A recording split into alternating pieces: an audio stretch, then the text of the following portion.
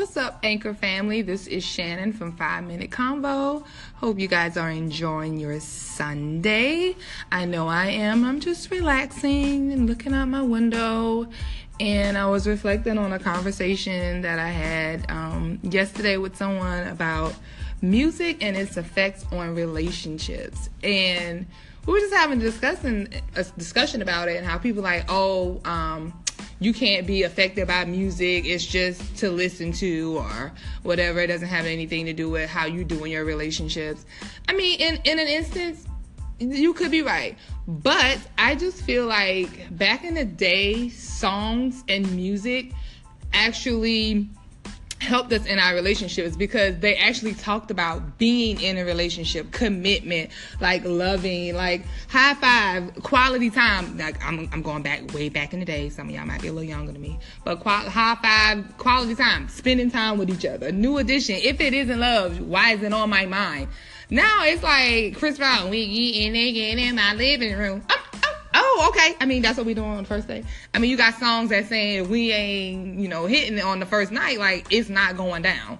So, in actuality, some people think like that. It's like, okay, this song tell me I need to be hitting on the first night. I'm just not the man. So that's the goal. But then back in the day, like Johnny Gill song, My, it's like, oh, get dressed. I'm getting ready to take you out on a date. Yeah, you ended up and, later on something else. But the music is different now, and I feel like it does have an effect on relationships, with some younger people and some older people. I mean, back in the day, Hov was saying, never give your heart to a woman. I'll be forever macking. Y'all was on that back then. Now he telling y'all, let's go to therapy and get our marriages together because I don't really like being out in these streets. This is not good for my spirit. So we need more positive music to be made. I think we're heading in that direction with the Kendrick Lamars and the J. Cole's, but when it comes to R&B, and don't get it twisted, I love Tank's new album. I really do.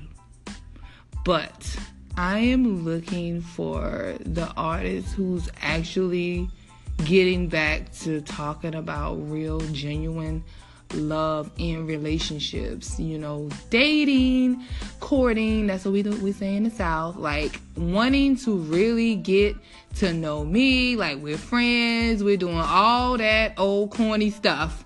Yes, I'm here for the corny stuff, like to actually become friends, like, and build a relationship.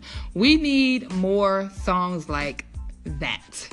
So, I definitely just believe that music affects relationships, and it, social media, all of that, social media show dudes flying girls and putting girls on private jets and stuff within the first week they meet and all of that. Oh, he bae.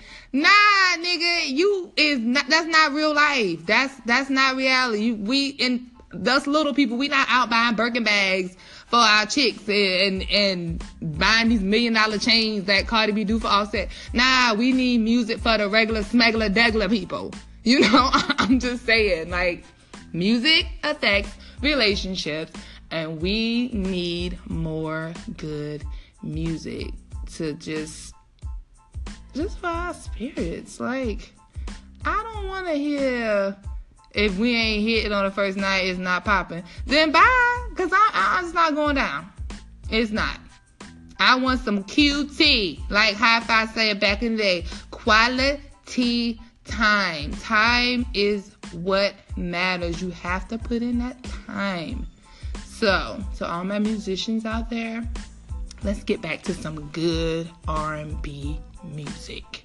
So, I'm going in here to go on my title and put on some High Five.